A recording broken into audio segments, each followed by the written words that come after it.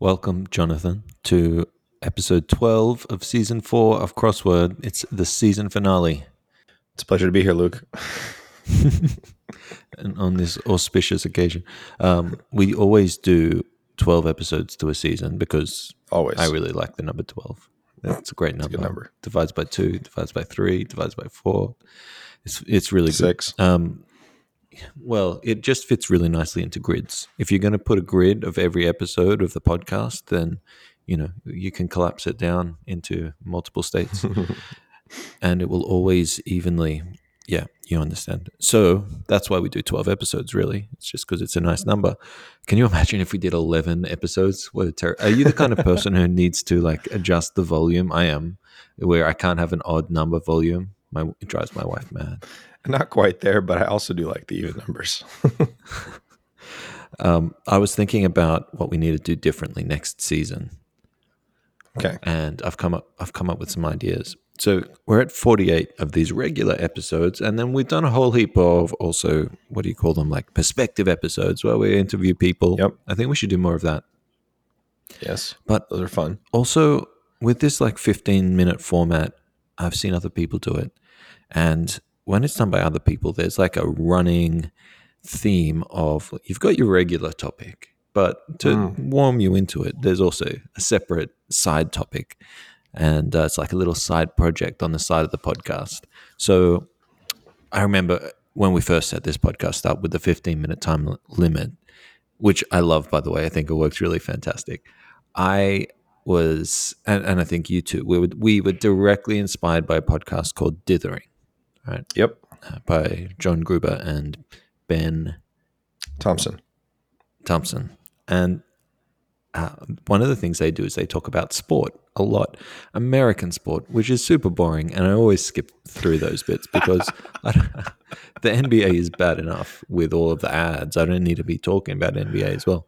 Anyway, I thought next season we could get you into professional esports, like a professional shooter, and then we could talk about esports. We could do first-person shooter esports chat.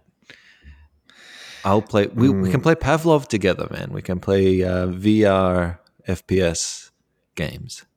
How about we do that, but instead do real-time strategy instead of FPS? Oh, that is the worst category of game. Real-time strategy. It's the best category. Turn-based, turn-based, okay, but real-time strategy, it's just about how fast you are with your mouse, and it depends on the game. It's all about learning the shortcut keys. It's not about playing the actual game. It's not about the key strategy. moment it's about speed. In a real-time strategy is when you're in the middle of the chaos. Sure, openings, people who can openings, you can crush it. But the key moment for me is when you're in the middle of the chaos and you have to go on instinct. Where do you find the patterns? What's going on? What's the other player doing? It's about playing the other player. And it's beautiful. So, yes, let's do it. Real-time strategy. I'm glad we agreed to VR shooters. And I guess we must have started compiling a list of people who we'd like to interview. Is that right? For the next season? Yep. And I want to suggest that if any listeners have any suggestions of guests that they would like to hear from, or if they themselves would like to guest in a perspectives episode of Crossword, one of those longer ones where we talk more in depth about the ecosystem, then please get in touch. Twitter probably is the best way, right? Jump into my DMs. At least for now. Right. So the topic for today, you emailed me a little earlier a draft post that you've been working on. So there are two things to talk about, or two things. One is the actual content of the post. You're talking about, we've already discussed in a previous episode this season about the last 20 years of WordPress, but what about the next 20 years? What do they look like? And that's partially what this post dives into. But also, you sent me a link via a plugin I've never used before that enables collaborative editing on a post. Yep. What's the name of that plugin? Multi-collab by the folks over Multidots. How did you come across multi-collab?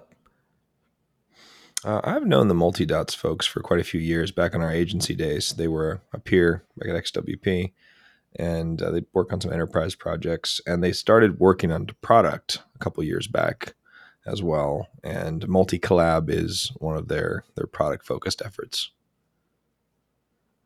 The idea, of course, is that it tries to make the Gutenberg editor into something more like Google Docs, where you Yeah, can leave suggestions and comments. It's not real time. That was the first thing that struck me. Is I was, when you talk about Google Docs, the first thing you think is like real time collaborative editing, but it's not that. I still had that familiar modal pop up saying, I have to take over from you. the real time is coming. I've seen a live preview of it, and it's pretty magical. It's fairly complex, but it's something they've been working on for a bit. And but yeah, the heart of it is this idea of bringing Google Docs style editing into WordPress so that we don't have to have a Google Doc and copy paste it afterwards. I don't suppose you know what tech stack they're using to make that happen. I do not.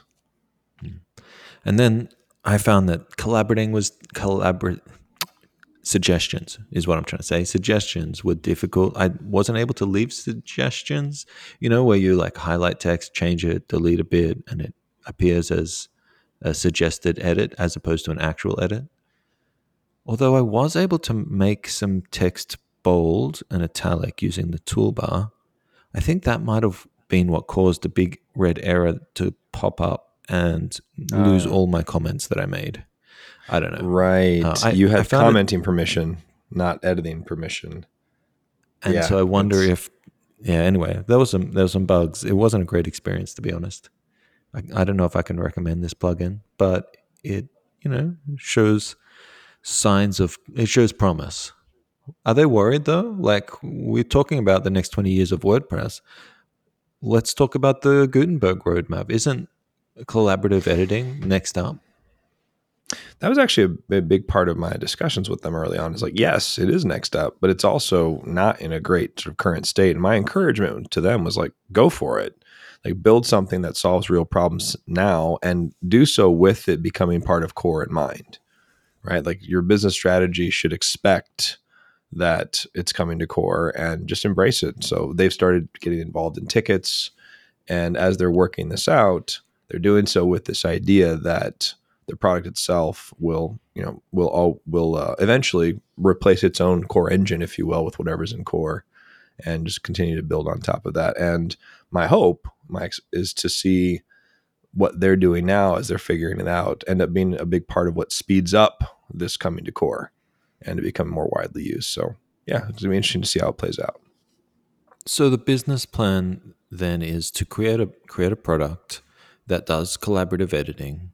Expect that a large part of that will be ripped off and put into core. Ripped off isn't the right word. It's all open source. Right. And so it's going to be like, Right. and in return for that, what do you get? You get first to market, you get some goodwill. I don't know. And then There's on, there's some of it, but yeah. Go well, ahead. then you've got, at the end of the day, you've got a product that adds a few small features into what's already in WordPress core. Uh, maybe they're like the more premium features that WordPress isn't ever going to integrate in the first place. And I don't know, it doesn't seem like a great strategy to me. What makes this work? Why should someone invest all of this time and effort into building something that other people have already said that if you build that, I'm just gonna? What's the incentive? So there's a couple of things. Part of this is if you take in the size of the WordPress ecosystem as a whole, part of the key there is what you said. Collaborative editing coming into core is still going to be done so in a way that's for the masses, like the majority of WordPress users, right? And where multi-collab, its sweet spot, where it's focused on, is like right now it's trying to do it for all, like provide that core collaborative engine. But the sweet spot's going to be larger teams, and larger teams have very different uses than what you have in small teams, right? Or individuals that like, or ones or twos that are just using WordPress together. And that's where it's like you have reporting across, change management, like there's a whole suite of things that we know from like our publishing experience that doesn't matter to your typical WordPress user, but that matters to the businesses building on top of it. And those are things that I wouldn't expect to go into core that are in the realm of like add-on territory. Okay, so why not wait until core does the collaborative editing and maybe fixes the early bugs in the betas, releases something proper, and then build on top of that? Um, well, first, we don't know what's going to happen. Like, there's a need for it now. They've built this from real world demand from client Right. experiences, right? And it brings up an interesting philosophic question. Uh, so I just counter with the opposite, like, why wait? Right? Like, there are benefits and trade offs. And that was a lot of the early discussion where I encouraged them. Like, it should be a conscious part of your strategy to think, like, expect this in core and to move forward in a way where that doesn't hurt you, but actually benefits for what you're doing. Mm-hmm. But I think I've We'll already see how it answered plays the out. question why wait. I think that was previously said, but one of the biggest challenges for WordPress doing this is making it run on HostGator, making it run on bad hosting, cheap hosting, Sure. where you Yeah. don't have particular libraries installed, you don't have particular access to particular systems. And so that's really why I'm most interested in the tech stack that is powering this, what makes this work when it's live, what makes it work. That's actually a really hard problem to solve technically, and I think that's part of the hang up. That's partly why there hasn't been as much obvious movement in core on Mm, this particular that's interesting. collaborative problem. So then if it's for large teams, I am questioning how effective is it going to be. Do you need to install something specific like WebSockets onto your server to make it work? Maybe that is a really good moat, is to say, well, we have better collaborative editing than core does because we require additional server components, and Right. our target market can do that, whereas WordPress core can never do that because WordPress core serves every host. Does that make sense? We saw some of this with like the world of Redis and caching, object caching, et cetera, where there's caching in core, and Redis is, I at least as I see it today, is not going to be a mass market for everyone type of thing. It's overkill, right? But as soon as you get into lots of transactions and higher volume, it makes a lot of sense, and it's large enough of an ecosystem to justify investment in those areas to serve like just the e-commerce crowd alone, right? Or the publishing crowd. So yeah, it is interesting tension. Like on the whole, I expect there to be something in WordPress that's going to just work. But to your point, WordPress out of the box on your typical shared host probably won't readily support 100 concurrent users like doing stuff in the admin, or at least it wouldn't be that. I'd be surprised happily if it's smooth. And I've got a hot take for you on collaborative editing, by the way. Let's hear it. My, my hot take is collaborative editing has been really big in the last 5 years plus, but its popularity is going to decrease with the prevalence of AI tools.